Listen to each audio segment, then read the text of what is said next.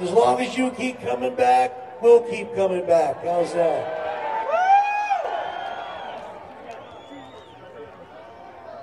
Bring back an old friend of mine. We did a few world tours together, about 8 million of them. On the guitar, George Lynch.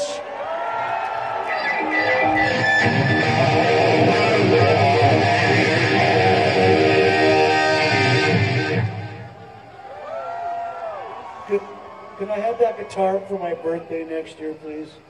Come on. My birthday's only 8 months away. No, not yet. You know I can't play anymore. You know what?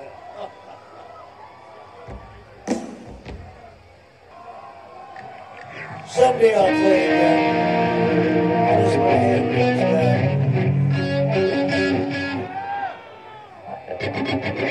Let's do something heavy.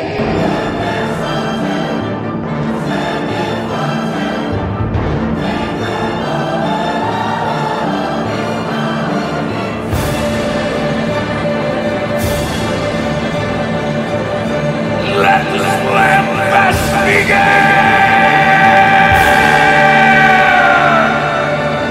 Welcome to another episode of the Slam Fest podcast, where we bring the premier rock concert pre-gaming experience from the parking lot to the podcasting airwaves. I'm Brad.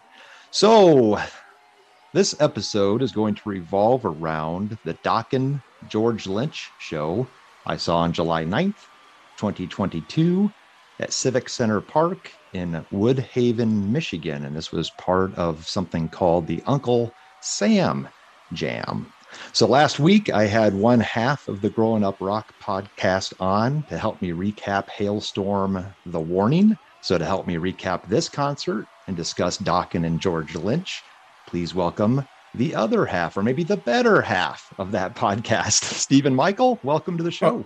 Oh, that's no doubt the better half, at least the better taste of music for sure. There you go. There you go. Now, for some reason, this is episode 110 of this podcast, and this is the first time I've had you on. So too long, way too long, but I had to find a perfect fit to bring you on. I know you're a big Dokken fan, so this made sense. So Stephen, we met back in 2018, I think, at the Indie Kiss Expo. And you had a great setup there, and you had me on your podcast, and you threw a bunch of questions at me about my history, my growing up rock story, which was great. And then we were in Vegas in 2019 to see Kiss as part of that Podcast Rock City crew. And then I think 2021 at Rockin' Pod was probably the other. I think those are the three times that we've met. Yeah, we've paired up a few times. I mean, obviously we've had you on our podcast several different times at several different points. Probably the best time was when you were on with just me and Kevin, and Sonny wasn't there. So that probably made it much better when we talked about a good band that Sonny hates. Further showing that I have better taste in music with Saxon, but you know. Yeah, definitely. No, definitely. Yeah, that was a great time. That was a great episode. Yeah, no, I kid. Sonny and I love each other. So what's interesting about this show, so Dokken, we're going to talk a lot about Dokken today. Yep. So you guys did an episode, and I went back and found it. So 2018, episode 57, where you guys did, I think, a top 5. And I was an avid listener at that point and commenter. And so I went back and found your Facebook post, and I found my top Dokken songs. So did you really? Which was funny. And of course, I think I broke the rules. So I think I somehow divided it up by deep cuts and hits. But I thought that was funny to go back and see. I mean, that's 4 years ago, just to see if my taste had changed at all. So my top 5 deep cuts were Unchain the Night, Heartless Heart, When Heaven Comes Down, Night by Night, and Standing on the Outside, which is a more recent song from an album with John Levin on it. And then the top 5 hits: In My Dreams, It's Not Love, Just Got Lucky, Burning Like a Flame, and Dream Warriors. So anyway, I thought that was interesting to kind of go back and look at where I was at in 2018. Yeah, generally when we do those top 10, and we've streamlined it a lot over the years because we're about to celebrate our 5th year. And we usually go for the deeper tracks or the lesser known tracks because it's easy to go, hey, a song like In My Dreams or Alone Again are my favorites because everybody knows those songs if you're at all a casual Dokken fan. But Dokken for me, I mean, Dokken's a very important band in my growing up rock years. So I like to go deeper because I listen to Dokken more as an album band versus the individual songs. So speaking of that a little bit, let's dive into some of Steven's concert history, since that's really what this podcast revolves around is concerts. So some of your listeners may know the answer to some of these, Steven, but what was your first concert? Yeah, if you're a longtime listener of the Grown Up Rock podcast, we talk about stuff like that a lot. So my first concert was Van Halen Diver Down tour, the Hide Your Sheep tour in 1982. That was my very first concert.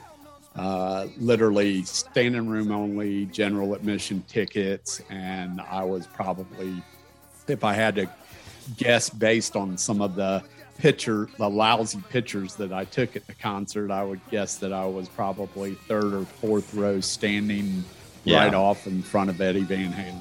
Yeah. Nice. Life-changing event. That was Mobile, Alabama. Oh, wow. Nice. Yep. Nice. All right. So let's fast forward. And what was your most recent concert? So and I don't know if this counts, but my most recent concert was Friday night. I went and saw a Journey tribute band called Departure.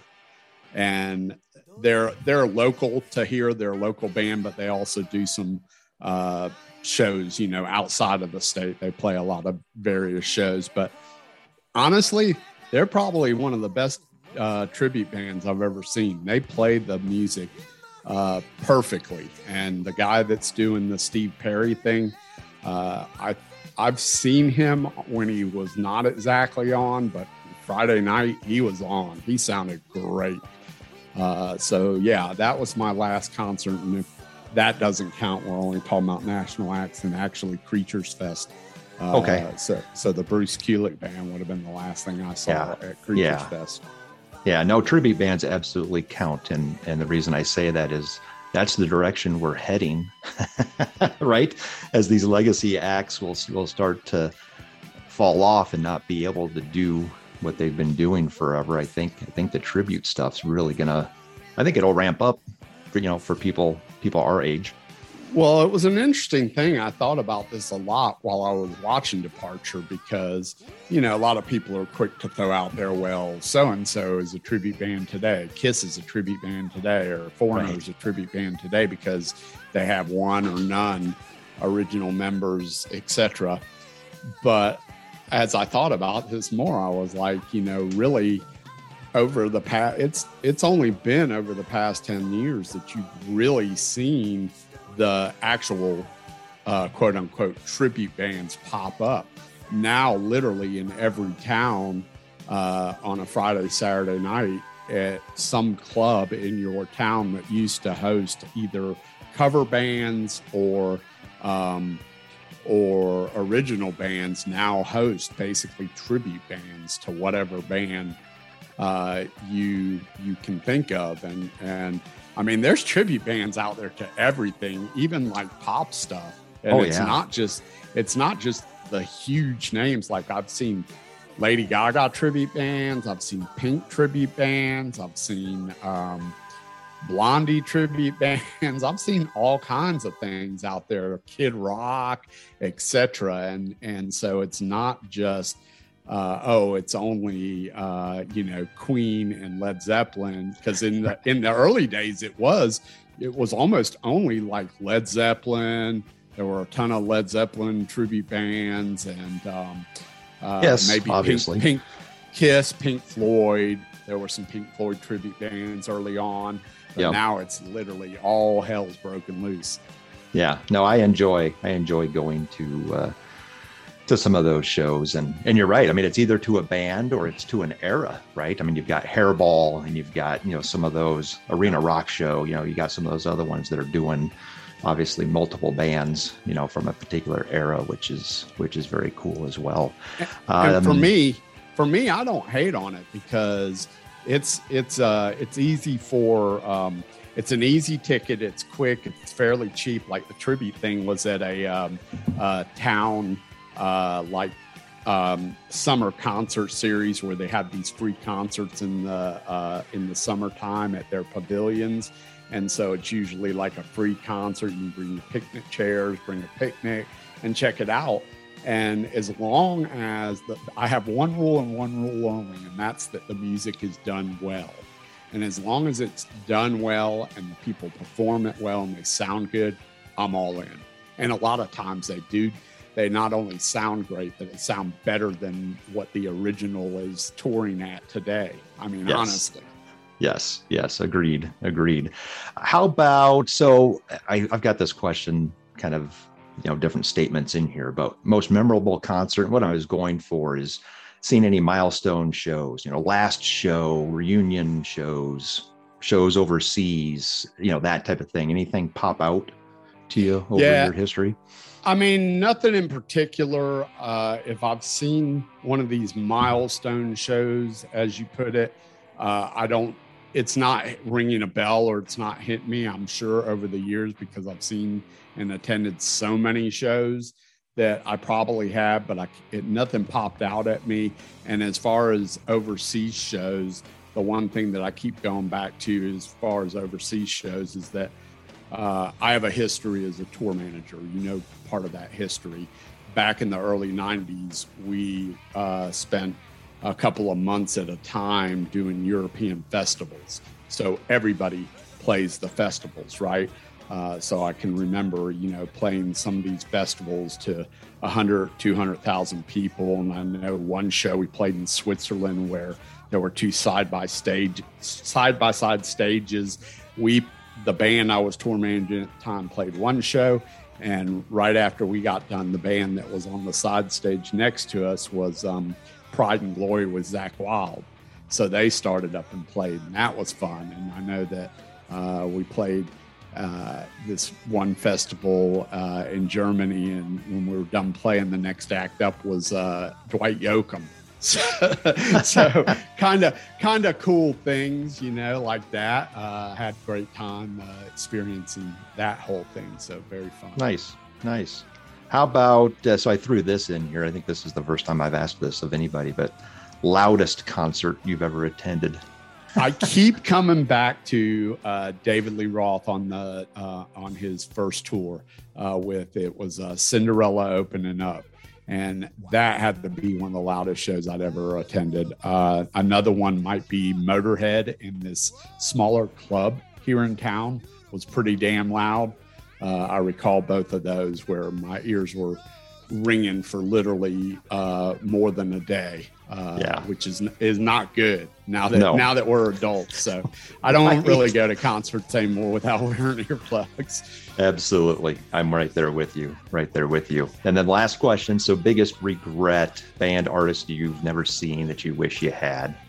I actually went through my list on this question, and here's what I came up with on the top of my head. And I assume that when you say biggest regret, I'm assuming that you're talking about bands that really aren't touring anymore or are no longer around.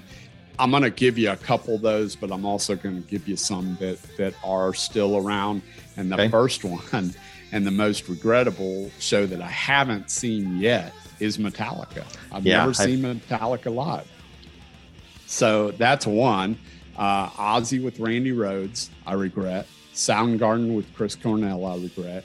Damn Yankees, I regret never having seen that. The Eagles with Don Felder and Glenn Frey, I regret seeing that.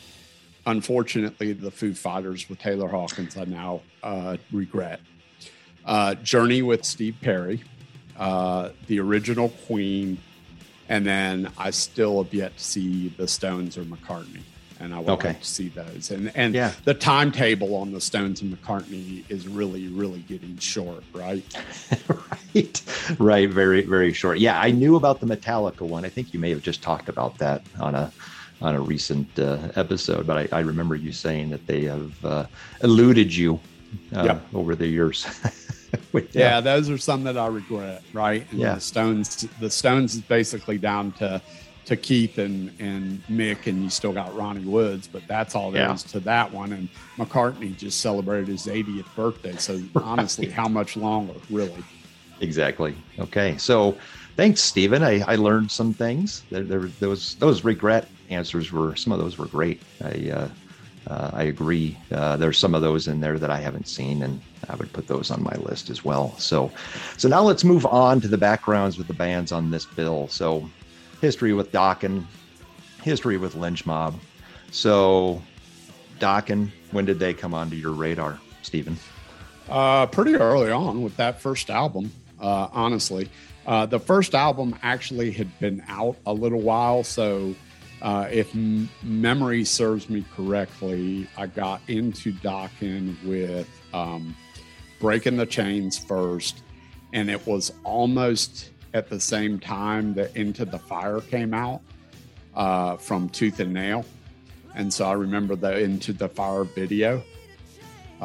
So probably I started with Tooth and Nail as an album first, and then went back and got the first Dokken with Breaking the Chains. Yeah, I think that's how it happened with my history, and then moving forward after Tooth and Nail, I just stayed with it. Right? Yeah, absolutely. When did you see them first?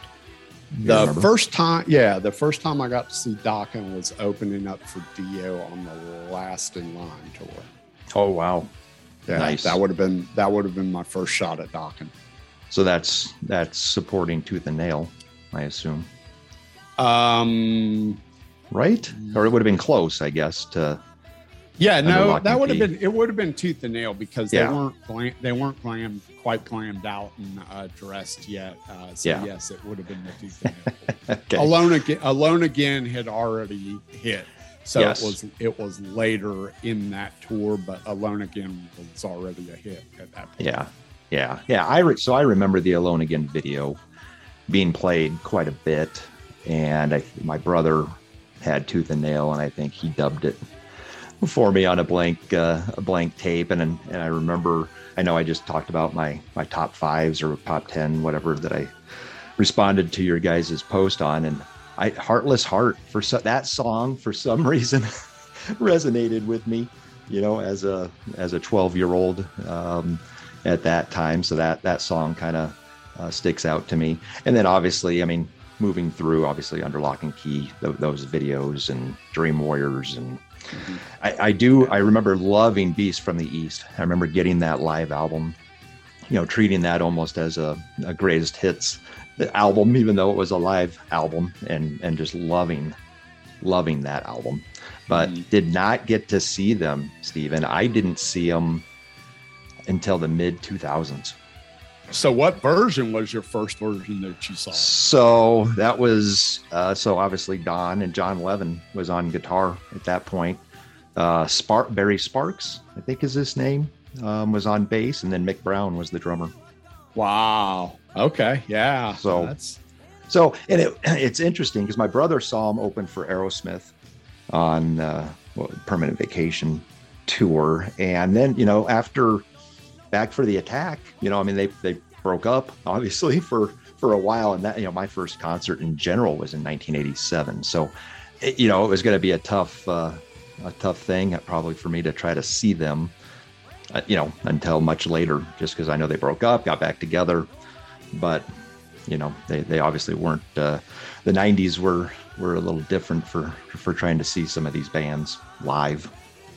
Isn't that what's great about YouTube today? Honestly, it gives people the opportunity to really go back, and it's good and it's a good and it's a bad thing. So you go back and you see things that in your head were the most amazing thing, and then you go back and see some things and be like, it's not that amazing, or it's not what I remember it. And then other things where you go and you see something more recently and you're like, that was really good. And then you go back and see like the original version and you're like, oh my God, like they were so much better than I did this recently. I'll tell you what sticks out in my head, not to go too far off subject, but I went and the other day I saw somebody had released a Tesla on their like first or second tour at some county fair or something. And they came out and they were freaking on fire. I mean, they were active. They were all over the place. They were killer.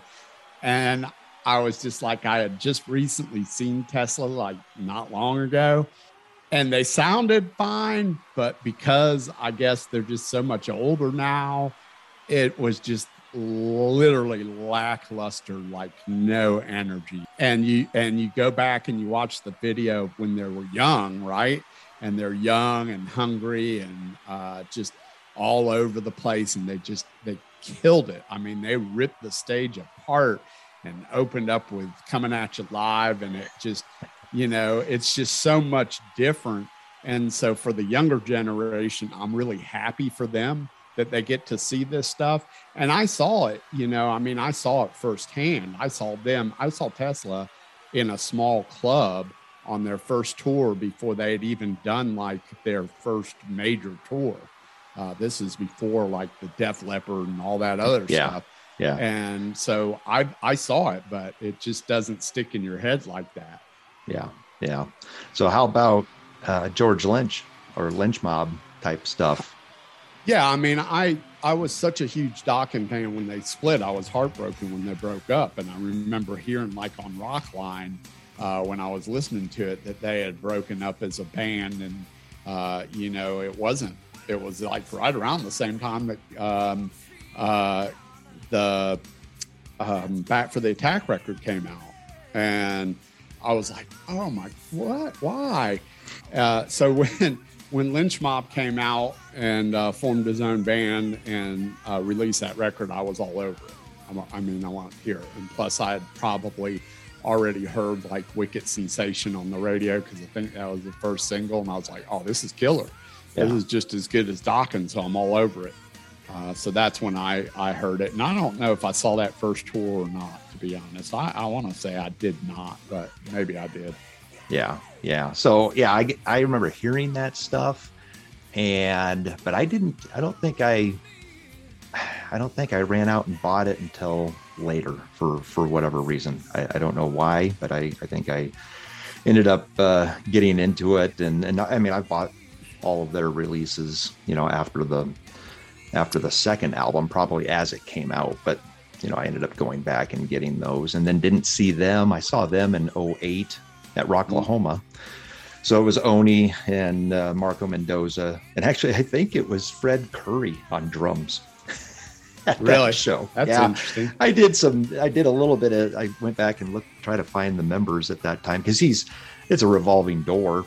Oh, completely. It's more so a revolving door than it ever was in the early days, but really now it's a revolving door. And honestly, I remember the one thing I do remember about the Lynch Mob record coming out, and I don't know what the timing of it all was, but I remember Don Dokken released a solo record. So his first solo record versus Lynch Mob, and to me, it's not even close. Like that Lynch Mob record is so much better than that Don Dokken record to me. And in fact, I didn't even really like that Don Dokken record. I know a lot of people love that record, but I did not like that record when it came out.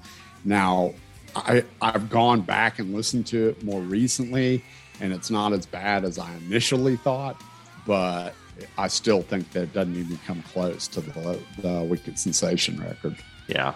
Yeah, I agree. I mean, there was a couple of good songs on that Don Dokken record, but it doesn't touch the first Lynch Mob album at all. So this was a doubleheader weekend for me. So I saw Hailstorm, The Warning on Friday night, July 8th, and we were supposed to see Pretty Reckless on that show too, and they were out for COVID, which was too bad. And then the next night was this Uncle Sam jam in suburban Detroit. And this is something that's been around for probably 15 years, and it's taken COVID off the last couple of years, but it was back. So it's in a southern suburb called Woodhaven. And it's basically a big carnival, type thing that goes on for a long weekend, and they've got concerts at night. So they just set up a stage, and, the whole thing is free, but you can of course buy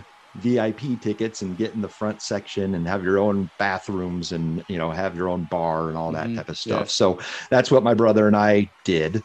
And the problem is they oversold that VIP thing, which defeats the purpose of it being VIP. So it was a shit show, Stephen. They didn't have enough chairs. So they put chairs down, which is fine, but not when you oversell it, because now you've got people standing in the aisles. You've got people standing in the front in front of the chairs, and you've got long lines at the 4 or 5 porta potties that they had that was dedicated to this section. And the bar was really, so it was kind of a shit show. But on one hand, I was pissed, but on the other hand, I'm like, this is a great crowd.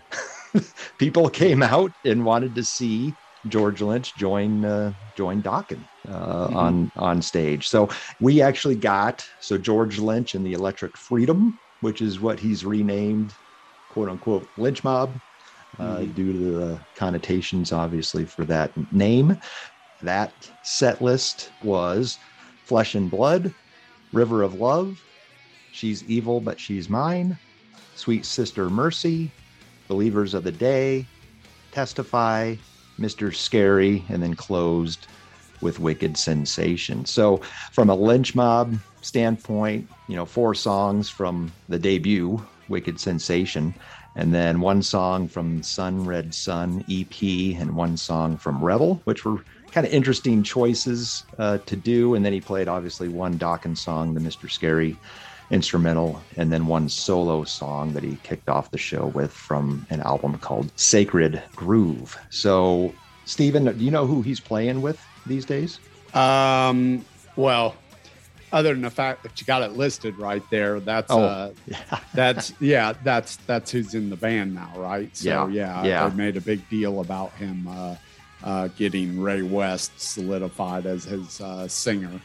Ray West from Spread Eagle, and then that connection probably came in from Rob DeLuca, because Rob DeLuca's been playing with him for a while, and then Jimmy Danda did the best thing he probably ever could have done, which is left Bullet Boys, Mark Torin, and went back to doing Lynch Mob, which he's been in and out of it. And sorry, George, you'll always be Lynch Mob to me, baby. Right.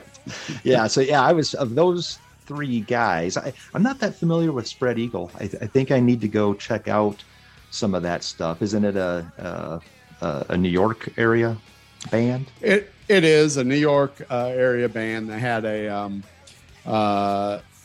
back when they released their first album, which was back, I think, in the late 80s or something, but they had a semi hard rock hit called Switchblade Sister or Switchblade Symphony, something around that.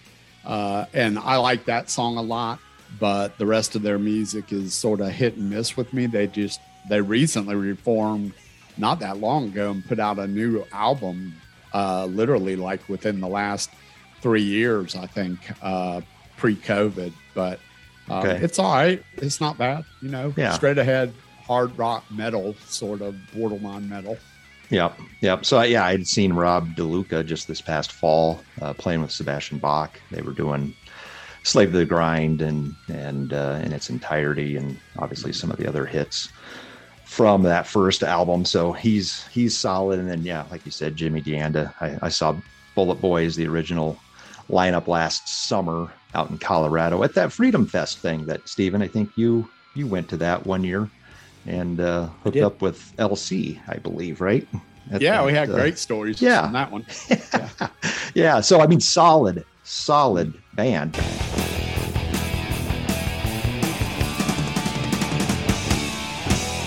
So a quick couple of updates on the George Lynch and the Electric Freedom lineup. So Rob DeLuca is in the band, but is doing some work with UFO, I believe, overseas.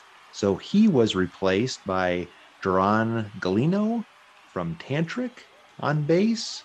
And then I mentioned on the episode that Ray West was on lead vocals, and this was his second show. And apparently it was also his last show. So on July 16th, which was the day that Stephen Michael and I were recording this episode, it was reported that George Lynch had already parted ways with Ray West, saying that West was not ready to take on the gig.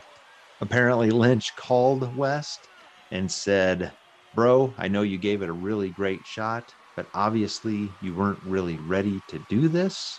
Ray recalled, and maybe he was right, because for me, honestly, I'm only ready if I get to rehearse. That's the way I've always done it.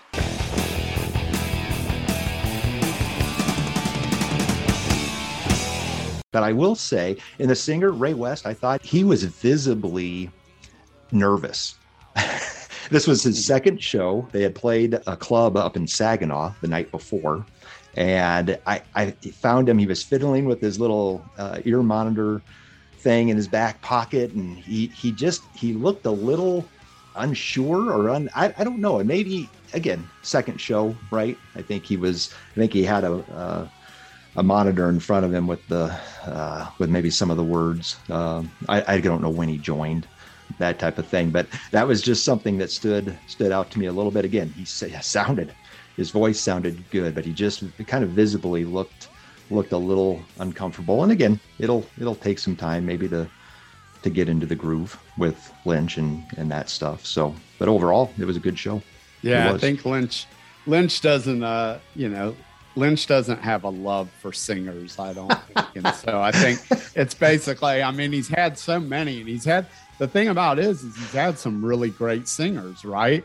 Over the years, whether it's been Robert Mason or Oni Logan or Andrew Friedman. I think Andrew Friedman was probably one of the best singers that he's ever had in terms of just great singing, him and Robert Mason.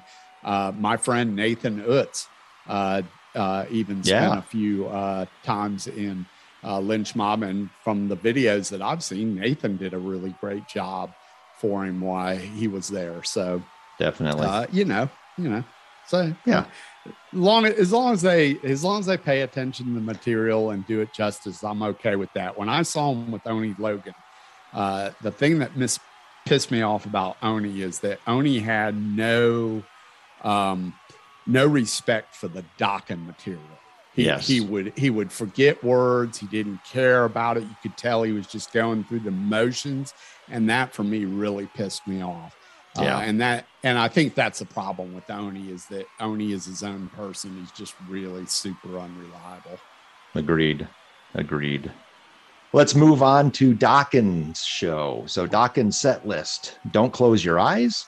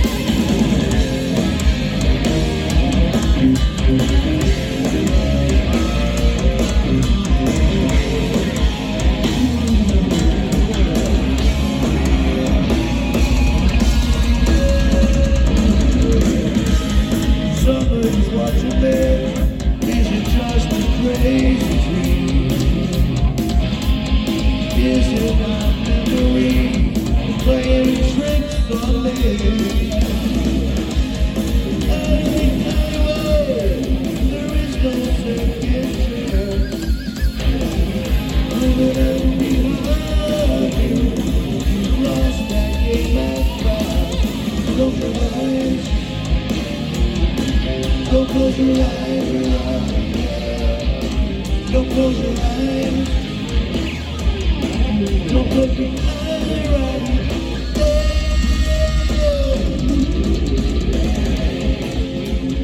Drifter, Into the Fire, Breaking the Chains, Dream Warriors, Just Got Lucky, Alone Again, Too High to Fly, It's Not Love, and then close the regular set with In My Dreams.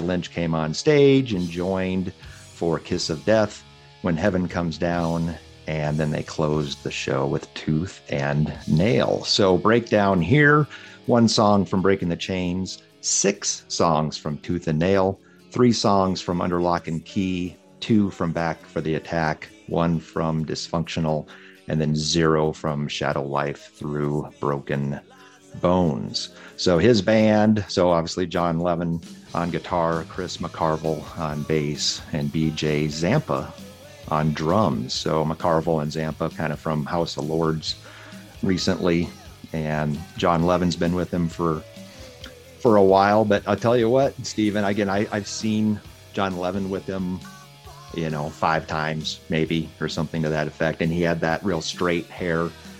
He had curly hair. He looked like Weird Al Yankovic. Ham on whole wheat. All right. I don't ever remember Levin with curly hair. No, this was so Tony Masalam just saw this out in California as well, and I knew that after talking to him at Creatures Fest, and so he texted me after he saw him about a week before we did, and so I sent him a picture of Weird Al, and I said, when did he learn how to play guitar this well? And his comment was, yeah, that's not a good look for him. That's not a good look at all.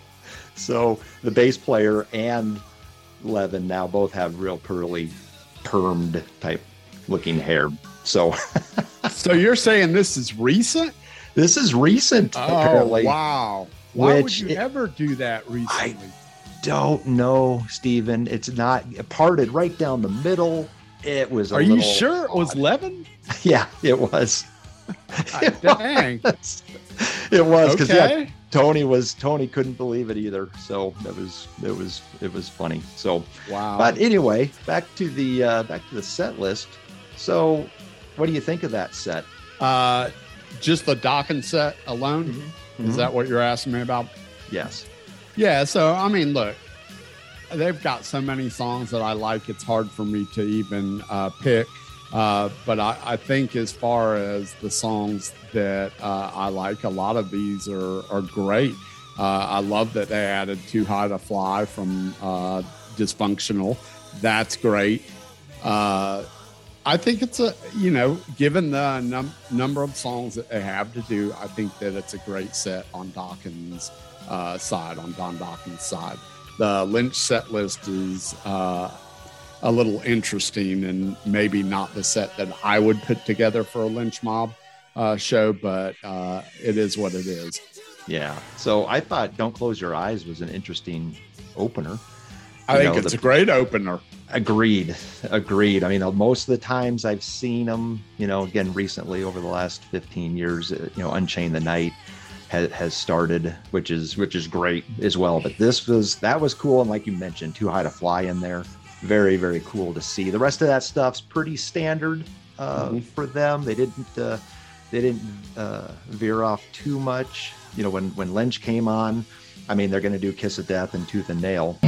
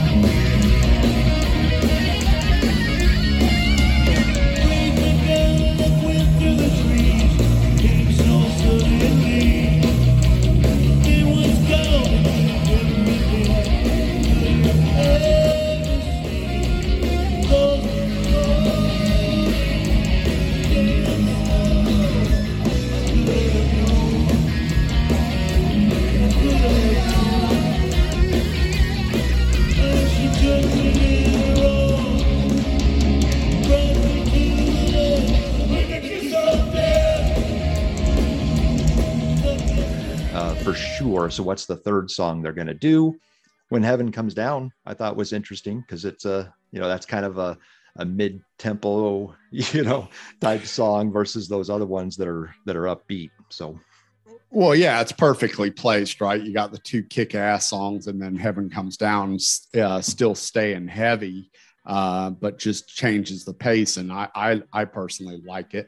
I love When Heaven Comes Down. Lynch has always done that in the Lynch Mob set really for a long time. And so Dokken doing it, I think Dokken has kind of done that song as well. So it is a deeper track, but it's not a track that has been alluded on either Lynch Mob or Dokken set list in more recent years, I don't think. Yeah. And it was interesting. Blabbermouth picked up video from the show following Monday maybe, and had an article about it, and that that he had joined them. I know he's just kind of popping up with them here and there. I'm not sure there's any rhyme or reason to it. I don't know if they did it much before COVID. I guess I don't remember if he was jumping up there or not, but he's showing up sometimes and not I think not other times during this run that Dokken's doing right now. But Don didn't sound good, which isn't news really. But I hadn't seen him, or I hadn't seen Dokken since 2016, so 6 years, and it's not getting any better. obviously, and he didn't look particularly good either. I know he had a botched surgery. You know, there's some interviews out there on everything with that. So not very mobile. And why they didn't have McCarville's got a great voice. He did a lot of backing vocals, but you know, maybe have him shadowing him a little bit or something, you know, putting some harmonies with some of that stuff or something. Something might have helped, because it was tough. And his band is solid. You know, they're playing the music very, very well, but that was rough. And I don't know when the last time you saw him was, Stephen, but yeah. So I'm going to be honest. I know that this has been the talk for probably the last few years, right? Is that Don doesn't sound good, but I'm going to be honest in saying that the last time I saw Don Dokken with Don was back probably, if I had to guesstimate, somewhere around 2009, 2010. Okay. And that was the last time on purpose, because at that show, he didn't sound good. He sang everything in lower register monotone, and it was the most boring show ever. And he didn't move around. And Don has never moved around a great deal. I mean, you can go back to those early years, and what really anchored Dokken as a live band was Jeff Pilson. Pilson was all over the place. My one recollection from the first time I saw Dokken with opening for Dio was that Jeff Pilson was a wild man. He was all over the place. His hair was teased out. He was badass. And that's what anchored that show for me and made it exciting. But I swore that I would never pay to see him again, just because it was awful. Yeah. And, you know, again, the him coming on stage, George coming on stage, I will say that was very cool, Stephen. It was cool to see those two on stage based on their history and them clashing and all of that stuff. But it was a little awkward. Lynch comes walking out. Don says something, and you can see this on the video on Blabbermouth, says something about wanting his guitar after the show. And George starts to take his guitar off and like give it to him. And Don makes a comment like, I can't even play anymore, which, you know, probably has to do with that surgery, which, that was that. So he can't play guitar anymore and he can't sing anymore. It's a sad situation. But again, those three songs were awesome. And a note on Tooth and Nail. So Lynch's guitar strap broke right before the solo. So he's walking kind of to the middle of the stage for the spotlight of the Tooth and Nail solo, and his guitar strap breaks. And you've got people in the crowd motioning to the guitar techs, you know, like trying to help out. Nobody saw it. So he puts his leg up on the monitor and puts the guitar up on his thigh, and just like a pro, just rips through that solo.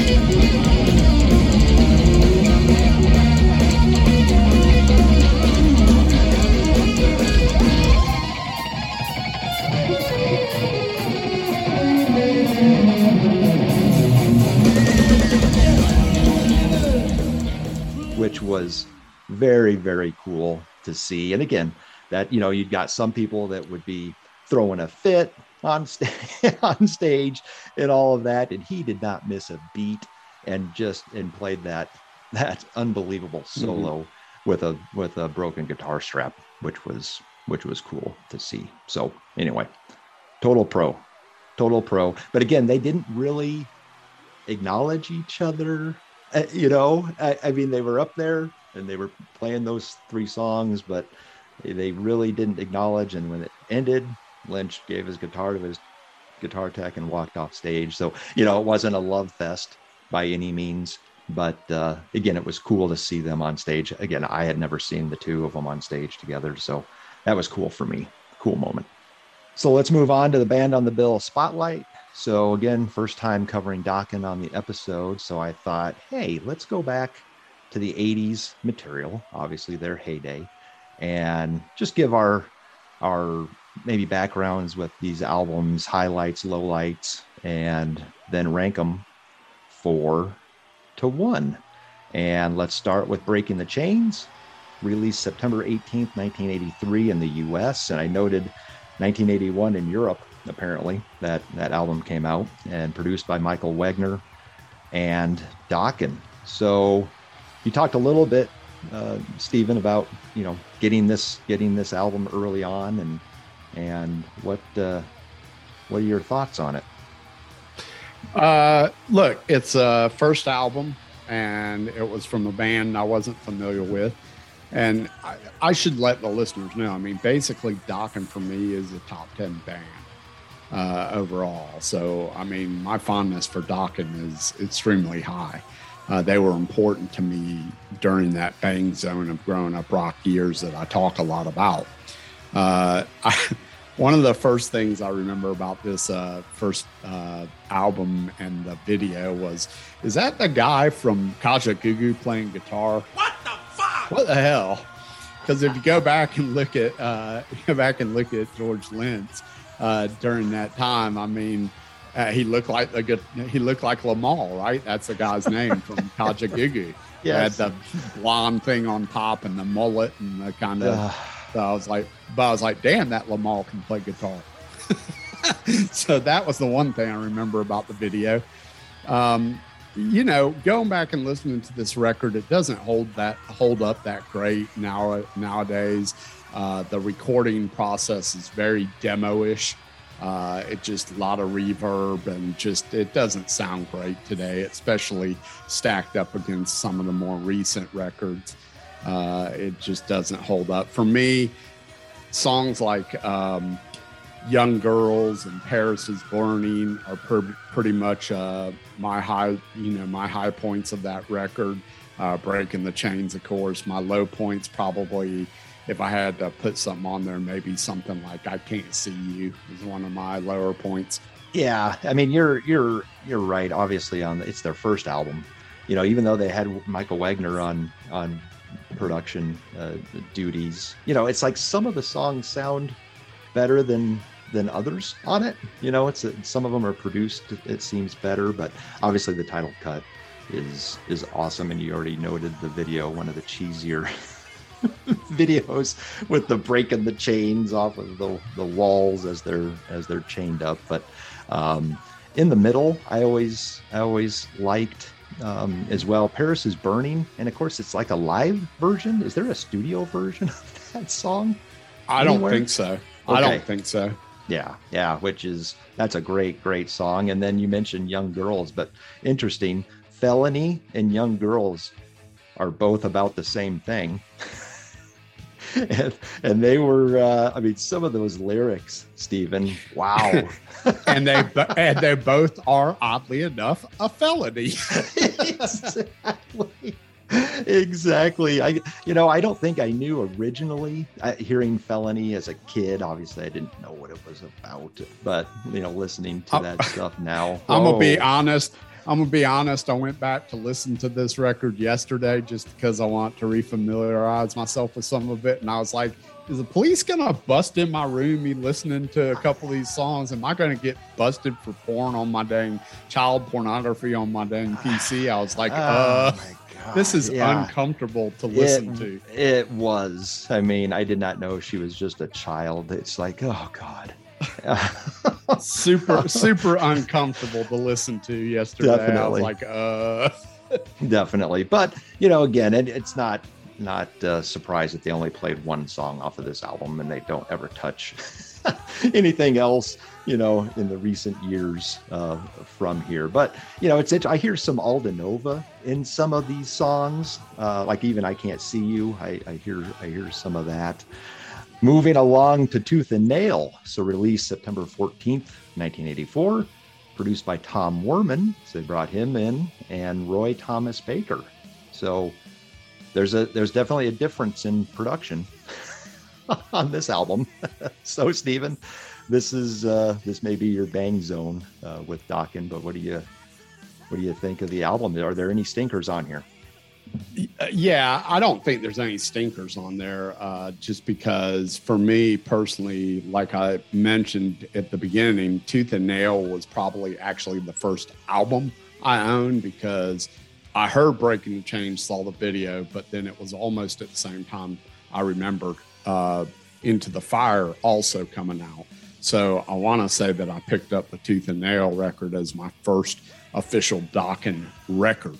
And so for me, that holds a special place in my heart. We've talked about it before. Usually when you get that, wherever you come into a band, whatever that first album is that you get from that band, no matter how great or shitty it is in their catalog, you usually are loyal to that record. And for me, Tooth and Nail is, I love it. I love the record. My high points are obviously Tooth and Nail. Don't Close Your Eyes. I absolutely love that song. I always have. So Don't Close Your Eyes, and then When Heaven Comes Down. Two of the songs that they played in their set list, right? So Tooth and Nail, three of the songs. Tooth and Nail, Don't Close Your Eyes, When Heaven Comes Down. Those are my three songs that I really love. I also love Bullets to Spare, or Bullets to Spare is actually my low point. If there is a low point, Bullets to Spare is probably my low point. Heartless Heart, which you love, I also love. Yeah, nice. But Bullets to Spare, I still like. Yeah. So yeah, this thing is solid from top to bottom. I guess the one thing, so that Without Warning instrumental, it's okay, a bit long, a minute and a half long, and fades out completely, and then that the riff for Tooth and Nail starts. I almost do it like Unchain the Night, kind of trim that thing down, have it be an intro, and just have it be part of Tooth and Nail. That's you and my partner Sonny Pooney. You guys are impatient with the intros. I don't mind it. I think it sets up a mood.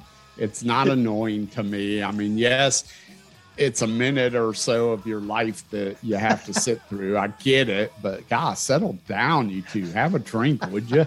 Goodness gracious. And then the other thing is, obviously, Tooth and Nail just comes out of the gates and kicks you in the face. And there's other heavy songs on here. Don't Close Your Eyes, When Heaven Comes Down, you mentioned.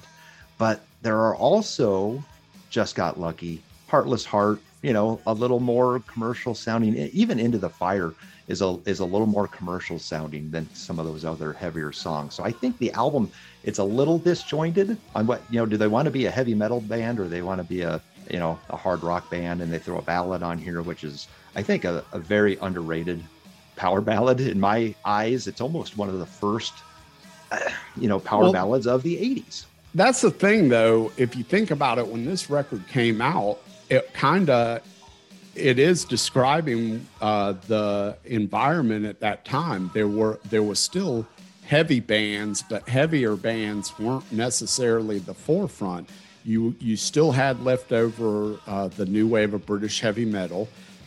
You still had you started to see bands like Dokken and Def Leppard and Van Halen, where there was this sense of melody but still heaviness. So I think that confused a lot of bands in their writing. So that's why I think I don't feel like it's disjointed, but I understand what you're saying in terms of, were they heavy, were they melodic? I like a song like Into the Fire. I like the dynamics of the heavy and the lighter and the heavy, which is one of the things that I really liked about the band Tesla when they first came out. A lot of that heavy, light, heavy mixed in, Absolutely.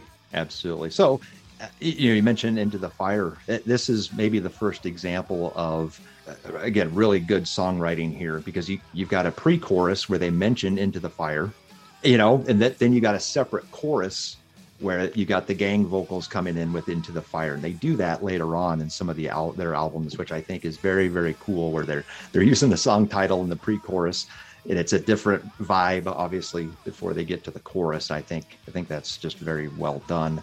My low point is probably the last song on the album, Turn on the Action. I mean, it's okay, but it's probably my low point. I like the groove of Turn on the Action. I like that hop. It has a nice hop, a nice groove to it, and it kind of moves. So I prefer that song to a song like Bullets to Spare, just because I like the lyrics a little bit less in Bullets to Spare, but lyrics have never been a huge thing with me. So yeah, they're not huge with me either. But yeah, all in all, great album. Moving on to Under Lock and Key, so produced by Neil Kernon and Michael Wagner. So here we go. So this is just kind of their commercial breakthrough, even though Tooth and Nail sold 1 million copies as well. So what are your thoughts on this one, Stephen? Well, so my initial thoughts going back to when this record first came out was that I really enjoyed it. I thought it sounded better. And that's one thing I'll mention, is that to me, the production has gotten increasingly better with every release. And maybe that was due to technology. I can't really say, but it definitely has. If you listen to their records from first to last, you can hear the actual advances in recording, right? You can hear them. They just sound better. So Under Lock and Key, I remember saying, oh, this sounds really great. The background vocals, everything like that. My initial thought is, okay, there's some really good stuff on here, but it's no Tooth and Nail, because Tooth and Nail was much more, with the exception of Alone Again, Tooth and Nail was much more balls out, whereas Under Lock and Key has a lot of different textures. It has some of the ballads. It has more than one ballad, power ballad, if you want to call it that. It has more than one power ballad. It has some slower moments, but then you have songs like Lightning Strikes Again and Unchain the Night, things like that are really heavy. For me personally, going back to listen to Under Lock and Key more recently, this record's really good. It really held up over time. To me, it's almost a desert island record. I mean, it could very well be a desert island record for me. The highlights for me personally are Under Lock and Key, Lightning Strikes Again, It's Not Love. The low points might be a song like Slipping Away. I just don't, I don't love ballads, but in terms of the two ballads that are on this record, Slipping Away is the lesser one for me personally. Yeah.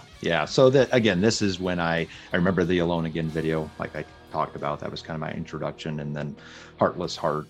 But when this album came out, and I mean, it was right in my bang zone of really getting into this 80s stuff specifically. And so you couldn't escape those videos. I mean, In My Dreams was on a lot. It's Not Love. But oddly enough, I was not a huge fan of It's Not Love immediately when it was released, which is just crazy to me. And I didn't love the gang It's Not Love portion of the chorus. I love the Why Baby Why part. Whatever you call that, like a post chorus or whatever.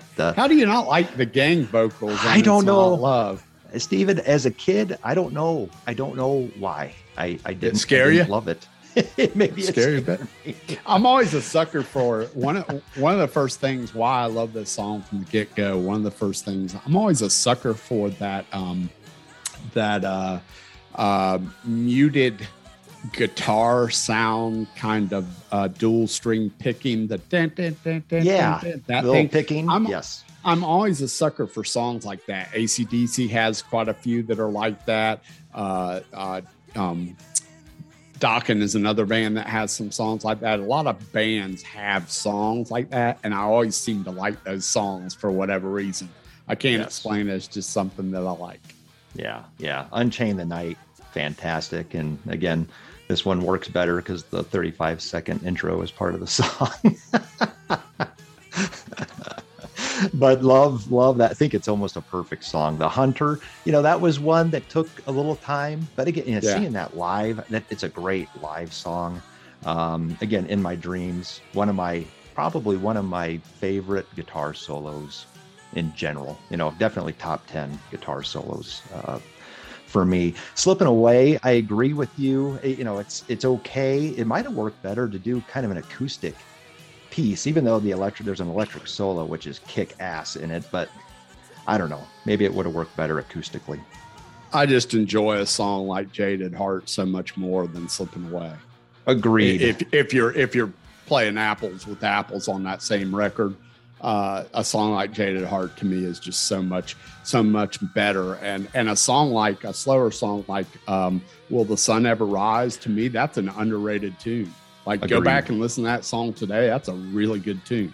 Yes. And you mentioned Jaded Heart. The only thing I dislike about Jaded Heart is when they say Jaded Heart. The harmonies in there. I'm like, just have Don singing it double track or something. There's just something. The rest of the song I love. I just don't like the harmonies on when they say Jaded Heart. But the rest, those last three songs, Till the Living End. I mean, I think you might have a little something in your ear that throws off some. I mean, how do you not like the harmonies in Jaded Heart? What's wrong with that? That sounds good to my ears. Come on, man. Oh, I'm nitpicking, Stephen. That's what I do. I know, and I'm busting balls because that's what I do. You're welcome. But I think in comparison, and again, we can rank these at the end, but in comparison to Tooth and Nail, as good as that album is, I think this one maybe is just more cohesive to me. It's a tough call, and I maybe still don't know what I'm gonna do with my rankings until we get there. Let's move on to the fourth and final one. So, Back for the Attack, released November 2nd, 1987, produced by Neil Kernon. So what are your thoughts on this thing? I love it. For me personally, Back for the Attack is a perfect record. It's one that's held up over time for me and gotten better with time. And if you want me to give you the high points of the record, then I say, okay, the record. That's your high point. So everything, if you want me to give you the low points of the record, then there are none really for me personally. If I want to really seriously nitpick, because Brad, I know you like to nitpick. So if I really want to nitpick, my only nitpick is that Burning Like a Flame is super poppy and almost sounds slightly out of place on the record, but I love the tune. So that is literally nitpicking. My only comment is that it sounds super out of place on the record as a whole because it's super poppy.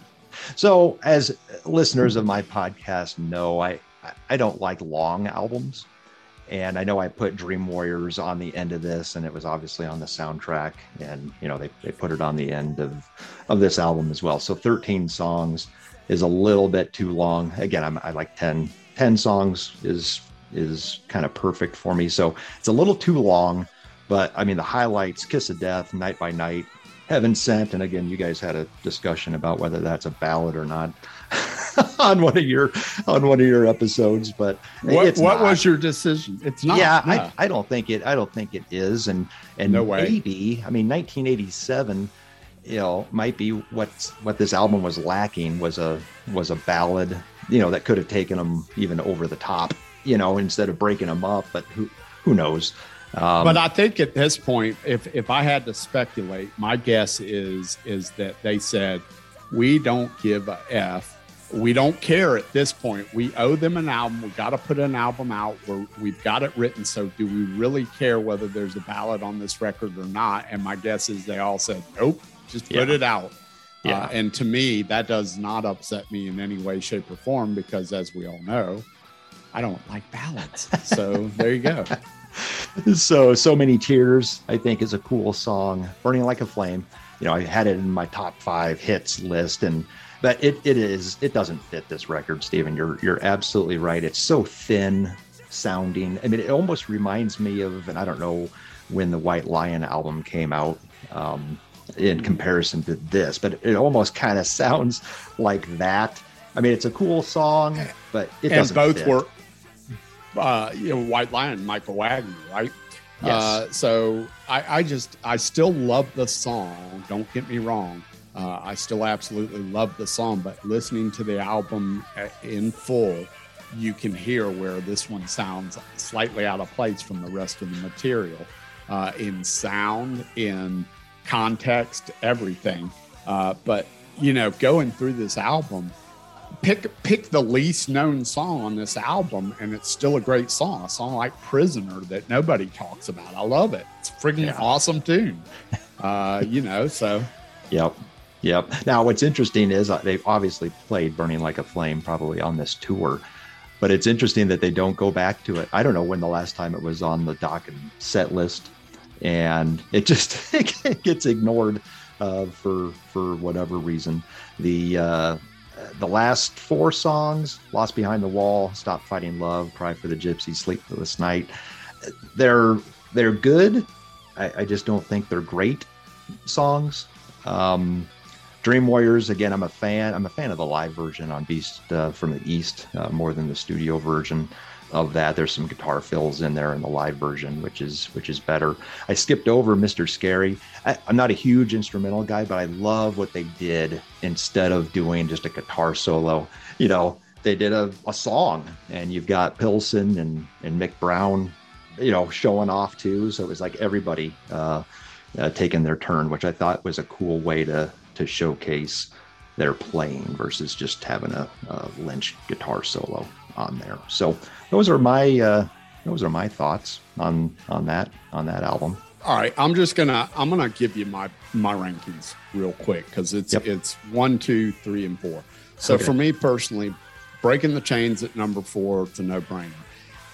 My number 3 and 2 could flip-flop either way depending on how I feel for that particular day. So Under Lock and Key and Tooth and Nail almost are interchangeable. The reason that Tooth and Nail ended up at number 2, and my favorite record, bar none, is Back for the Attack. I think it's a perfect record. It's a desert island record. There are no ballads. I absolutely love it. And I love every song, even songs like Sleepless Night and Cry the Gypsy, and songs that Brad felt like weren't that strong. For me, I love personally, my personal preference, right? But Tooth and Nail and Under Lock and Key are interchangeable. The reason number 2 ended up Tooth and Nail for me is because, like I said, it was my first Dokken record. And also, I'll go back to the fact that there's only one really sort of slow point on that record, and it's Alone Again, whereas Under Lock and Key has a lot of peaks and valleys. And I'm not a peaks and valley guy. If I listen to a rock band, I want the rock band to rock. I don't need a bunch of power ballads. I don't need records with 2, 3 power ballads on a record. That's not my thing. So that's just my personal preference. People go, well, it's nice to be able to take a break once in a while from rocking. And yes, that is true. But if I want that break, then I'll just flip the dial to the Eagles and go back to my rocking. So that's just me. That's my personal preference, but that's how it lays out for me. Back for the Attack's my number 1 record, Tooth and Nail number 2, Under Lock and Key number 3, and Breaking the Chains number 4. Yep. Okay. So Breaking the Chains number 4 for me. They were still finding themselves. There's some good songs on there, but does not hold up to the rest of these. So I'm going at number 3. I'm going Back for the Attack, and the main reasons for that is I don't think I have quite as much history even with that album as a whole. And like I mentioned, too many songs. I think there's some filler on there that could have been trimmed off and just tightened it up a little bit. It has grown on me a little bit more over the years as I've listened to it. And so, I mean, there are some unbelievable songs on there, but as a whole, I'm putting it at number 3. And then, so number 2, I'm going to go with Tooth and Nail at number 2. Just my comments of, where they, going the hard and heavy route, or were they going, a little bit more melodic on some of those songs? So like I mentioned, it was a little disjointed. Stephen understood kind of what I was saying, probably wouldn't use the word disjointed to describe it, but that's why I've got that slotted at 2. And then Under Lock and Key, that was my really introduction to Dokken, and going back and even listening to that album, instead of the not only the hits, but some of the deep cuts are solid as well. And I think the production is really, really good on there. So again, Under Lock and Key number 1, Tooth and Nail 2, Back for the Attack 3, and Breaking the Chains 4. You know what would be fun, Brad, is real quick, I'm going to rank Mr. Pooney's Dokken albums from 4 to 1. And I guarantee you he'll tell you I'm right. That's how sure I am. That's how positive I am. This is know your co-host. So here it is. This is easy. It really is. So at number 4, he will have Breaking the Chains. No doubt in my mind. At number 3, he will have Tooth and Nail.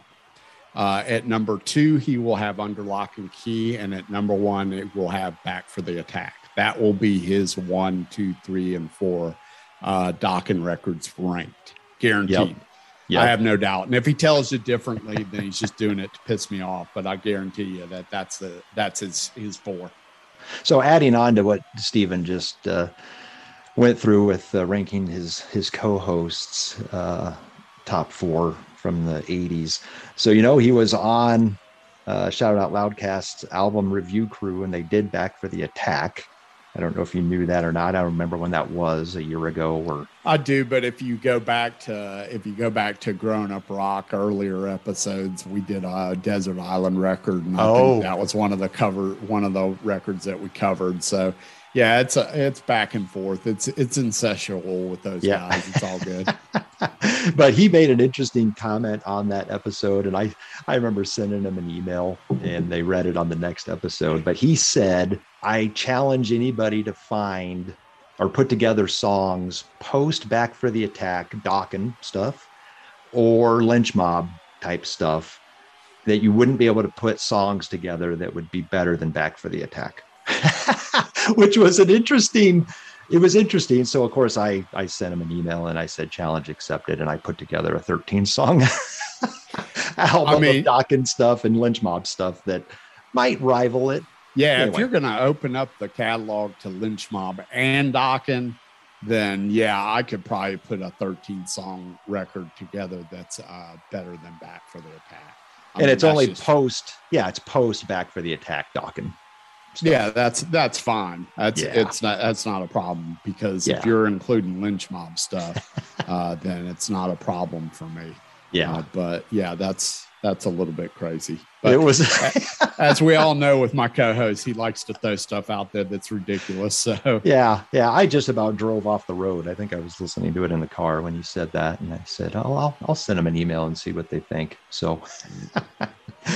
So moving on to the Slamfest tip of the week. So pre-gaming, Stephen. So my brother and I made it over to the lot. This was just in a park. And so we, parked they had an area on the grass where you could park, and we popped the tailgate. Beautiful day. Had some sub sandwiches and broke out the iPods and the phones and listened to tunes. For a change, I always do a theme.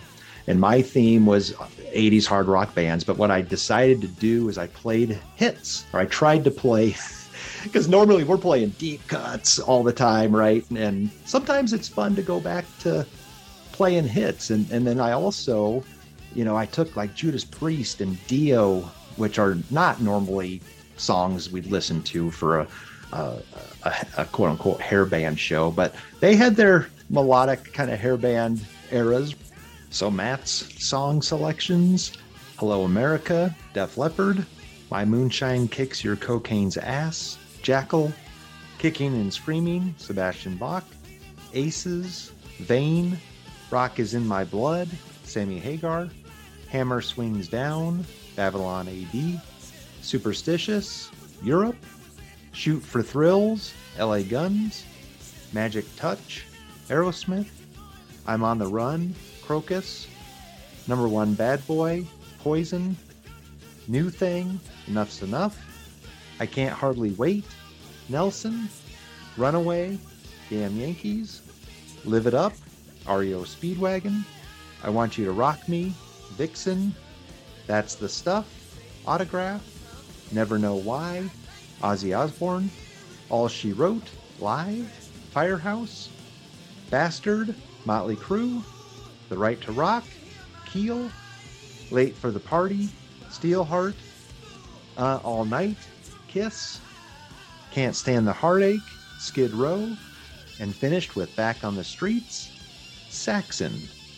My song selections: Teasin' and Pleasin', Dangerous Toys, Don't Stop Runnin', YNT, Stick It, Great White, Don't Tell Me You Love Me, Night Ranger, Slide It In, Whitesnake, Stay Hungry, Twisted Sister, Give Me Your Love, Macaulay Schenker Group, The Wild and the Young, Quiet Riot, Heavy Metal Love, Helix, Midnight Dynamite, Kicks, Somebody Save Me, Cinderella, Girl School, Britney Fox, Parental Guidance, Judas Priest, Tell Me, Fastway, Hungry for Heaven, Dio, Wanted Man, Rat, Madeleine, Winger, Unchained, Van Halen, Hold On to 18, Black and Blue, Big Talk, Warrant, Flick of the Switch, AC/DC, Big City Nights, Live, Scorpions, Love Removal Machine, The Cult, and closed out with Hang Tough from Tesla. I think knowing what your theme was, what I would tell you is rather than use the word hits, let's say you used the videos or there some you go. of the videos, because Yes. all these songs have videos, or at least most of them have Yes. videos, but some of these songs aren't necessarily what I would consider the band's biggest hit. True. Yes, absolutely. And that's kind of what I was going for. Just more well-known songs versus the other. And again, it never fails. It's so funny. He's the big AC/DC fan. I'm the big Kiss fan. But at these things, he'll play a Kiss song, and then I'll play an AC/DC song, which is just funny. And we try not to repeat artists, so it makes you think a little bit. Do you guys share your list up front before you make them, or what? How do you ensure that you're not going to have duplicate bands on there? Or It's on the spot, Stephen. We are. Oh, okay. These are not playlists. We've got our iPods organized in such a way where we can get into certain eras, and so that's what makes it fun too, because you don't want any dead air between songs. So you got to be ready to roll when that other song ends. It's fun, of course, and this can get really fun if you get like 7 people, and it's a round robin type thing. So good times, beautiful day, and it was a blast. So Stephen, I'm going to post this on the Facebook as well, our song selections. So which one do you like better? I think both playlists have a lot of great stuff on it. But for me personally, in my musical taste, I think your playlist is actually going to line up more with my taste. Although your brother has some really great stuff on it, and some deeper stuff, which I really appreciate. Yeah. But your list is a little bit more. Now you got some stinkers on there too.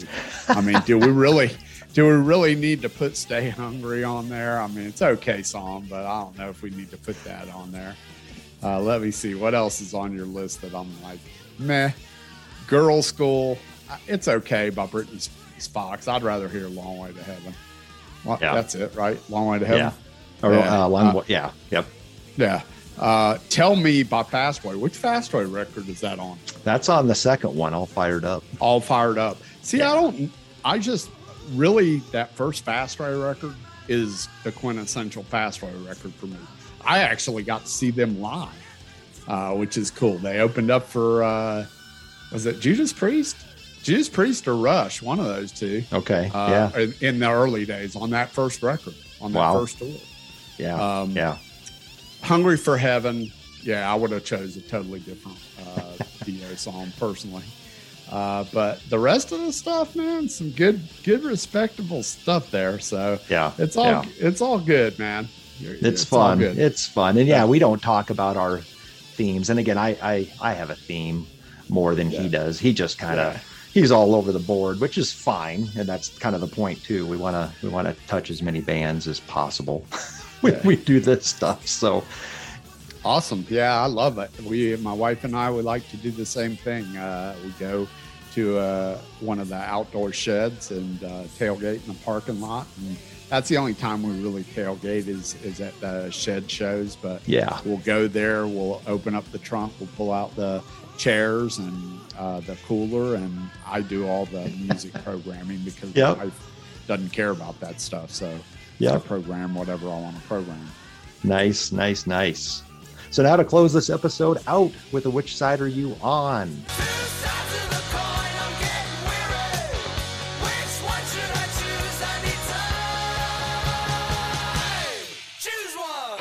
So we talked a lot about Dokken. George Lynch was here on this show as well. So let's give him some love. So let's do Lynch Mob's sophomore album, which was self-titled, released April 28th, 1992, produced by Keith Olsen, reached number 56 on the charts, and there are no certifications for it. So second album lineup. So Robert Mason on vocals, Anthony Esposito on bass, and Mick Brown on drums. And I also noticed that Glenn Hughes was credited with some backing vocals on this album, which I'm not sure I don't know if I knew that or not. And I just happened to see it on the Wikipedia page. So very, very cool. So side one, what are your highlights?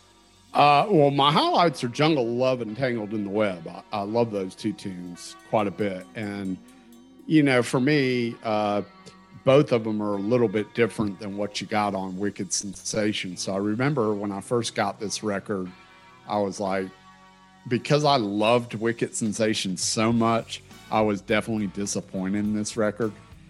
Now, having spent time with it and going back to it from time to time here, I enjoy this record much more today than I did when it first came out. There's some good songs, especially when a song like Tangled in the Web or even Jungle Love come up on like XM or something like that. I'm like, it takes me a minute to go, what is this? Oh, shoot. Yeah, that's from the second Lynch Mob record. I really like this song. That kind of thing. I think Tie Your Mother Down. Okay, another band doing Tie Your Mother Down for the 18,000th time. So it's just, I love Queen. It's a great song, and it's a good song that lends itself to heavy bands doing a heavy version of it, right? So I like that as well. For me, I don't necessarily know that there's any super low points on this record.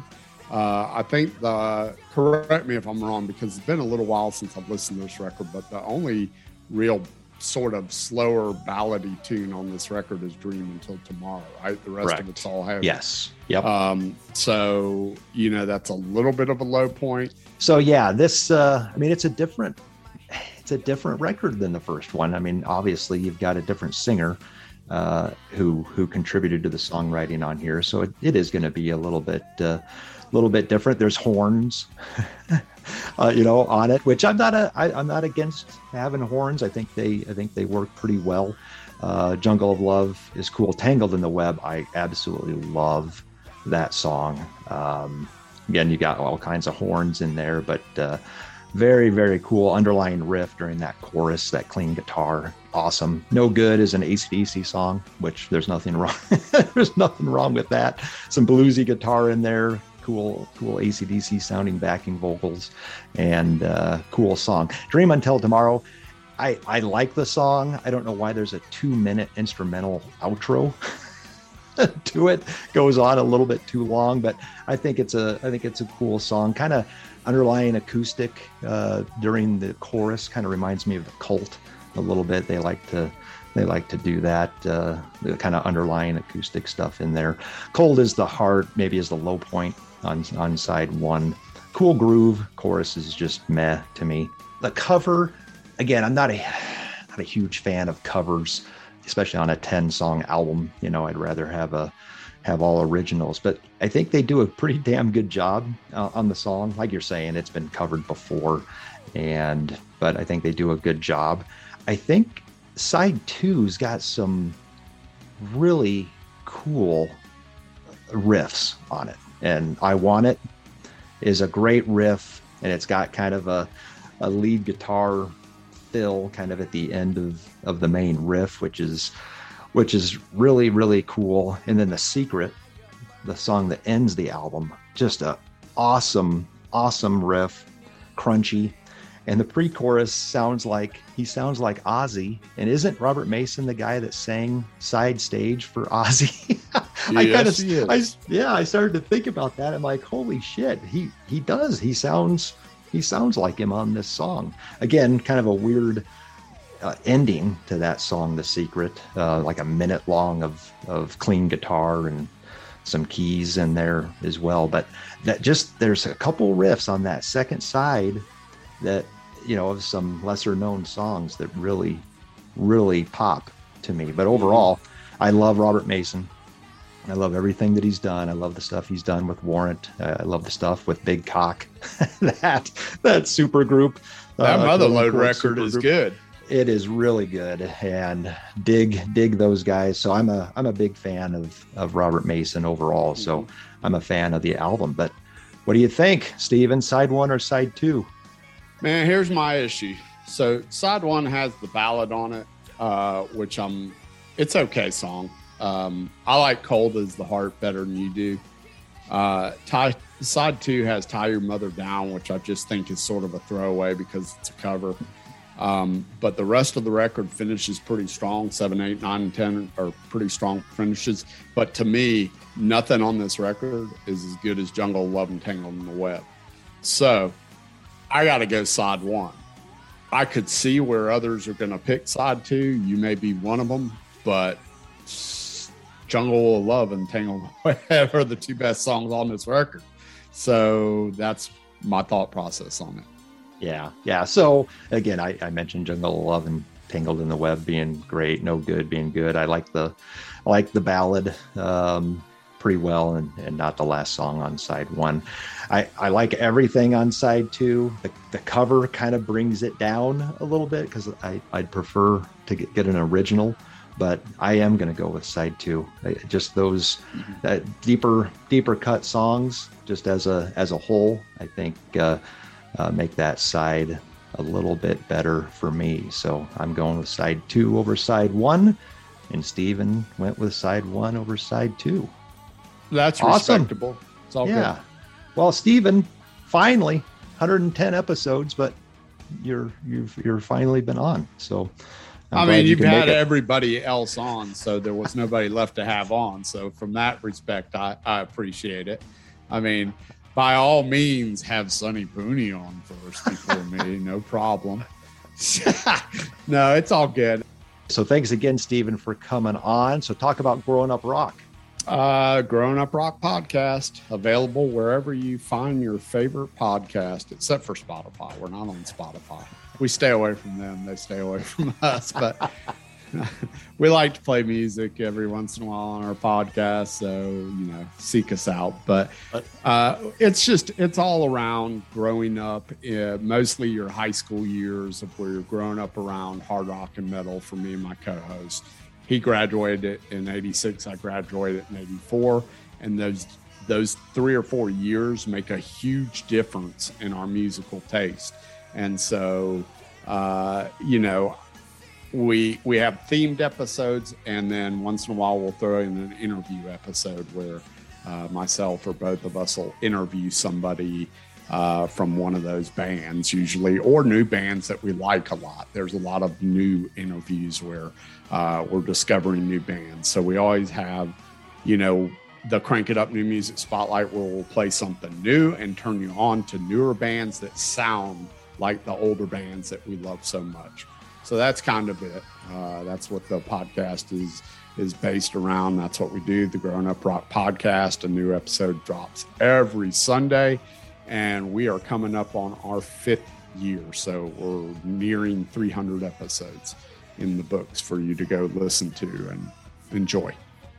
Yeah, love your podcast. You've turned me on to new stuff, obviously, that has just come out, but you've also turned me on to stuff that's new to me that came out 30 years ago, which is awesome. Yeah. And that's the great thing about some of these podcasts is that you get introduced to even older stuff that you missed, you know?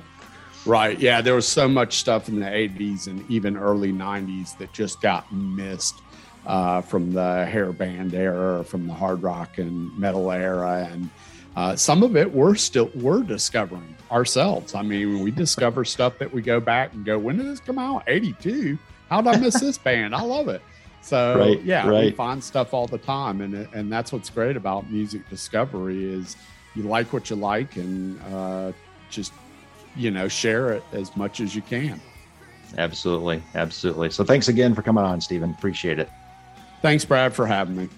Has anyone seen any of these Dokken George Lynch reunion shows over the last several years? If so, when and where, and what were your thoughts, memories, or stories from that show? What are your thoughts on Dokken's 1980s studio releases? Break in the Chains, Tooth and Nail, Under Lock and Key, and Back for the Attack. How would you rank these 4 albums? And last but not least, what are your thoughts on Lynch Mob's self-titled sophomore studio album from 1992, Side 1 or Side 2? Let us know your thoughts by emailing us at slamfestpodcast@gmail.com or request to join our private Facebook page at Slamfest Podcast. Thanks for listening. Until next time.